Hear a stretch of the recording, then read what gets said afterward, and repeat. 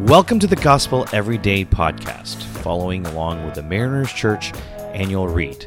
My name is Johan Shin, and I have the joy of being your host for today. In the month of November, Andrew Murray is leading us through the secret of brotherly love. And today's topic is on pray for love. We pray for many different things. We thank God for the meal we eat. We pray for ourselves and our loved ones. We pray over things maybe that will happen soon. We pray for many things, but let me ask you this. When was the last time you prayed for love? We see that Paul prayed for love numerous times across many of the epistles as he wrote to the churches and different individuals. Today's passage, 1 Thessalonians 3:12-13, is one of those prayers. Let's take a look at it together.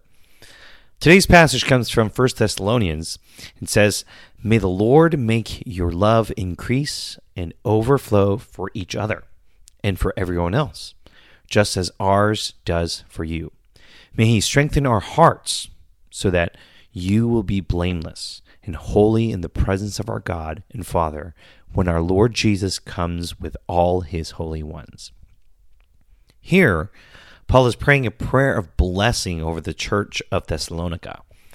We see that these two verses are made up of two prayers. One, that God would make their love increase and overflow, and that God would strengthen their hearts. Let's take a moment to learn from what Paul is praying in these two prayers. First, we see that God is the agent. In both prayers, Paul is praying to God, asking that God would increase and overflow the love, and that God would strengthen. I grew up in the Korean church and the tradition, and one of the unique aspects of the Korean church is that most Korean churches have something called early morning prayer, or dawn prayer. Every early morning, usually before sunrise, a pastor or a leader of the church would give a short teaching from God's Word, like a daily devotional. And usually, once the teaching is done, the lights are dimmed and most of the remaining time would be devoted to personal prayer for whoever came to participate. Some people would pray quietly. Some people would pray out loud. Some people would kneel or remain seated where they were. However, what really stood out to me is how devoted some people were to prayer, that they would come out so early in the morning to give their very first time of the day to the Lord. I don't know about you, but I'm not a morning person. I still have a hard time trying to develop an early morning rhythm, let alone trying to even just get up in the morning. From a non-morning person's perspective, I would be impressed by the dedication of some of these folks at church who came to dawn service. As a matter of fact, I would subconsciously compare myself and think that my prayers were not good enough, or that my lack of devotion would disqualify my prayers from even being heard. Here, in our passage today, I love it how Paul is praying a blessing over the Thessalonian church, asking that God would increase and overflow the church, that God would strengthen them. Why?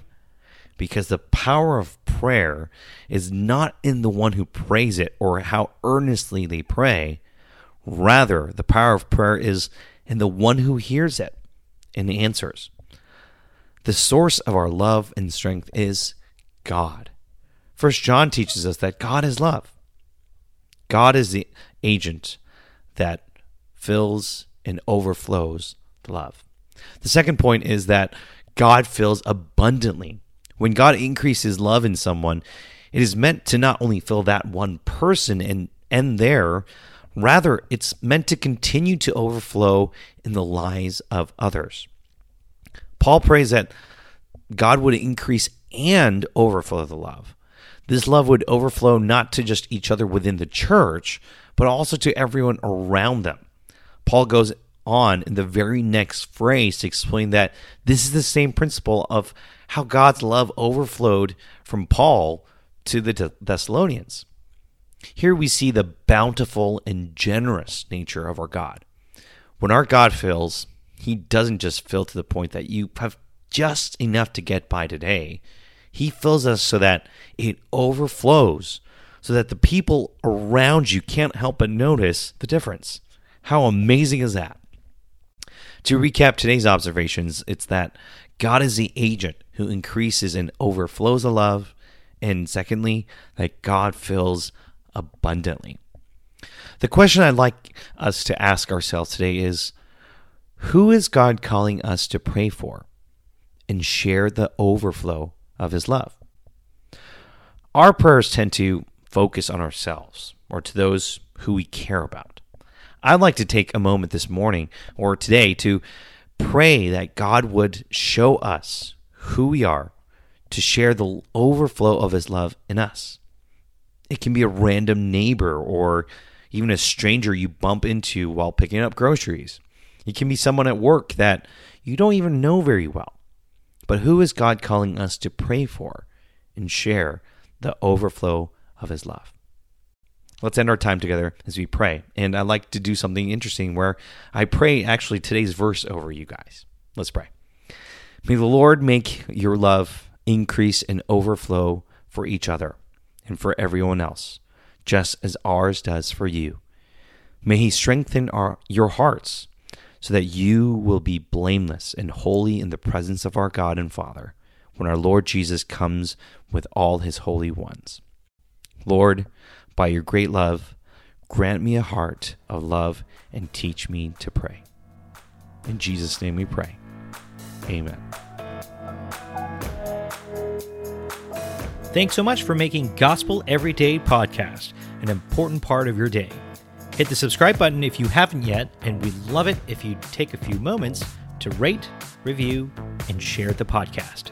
Tune in tomorrow for brand new content, and if you'd like for more information about Mariners Church, download the Mariners app at your favorite app store, or visit us at marinerschurch.org.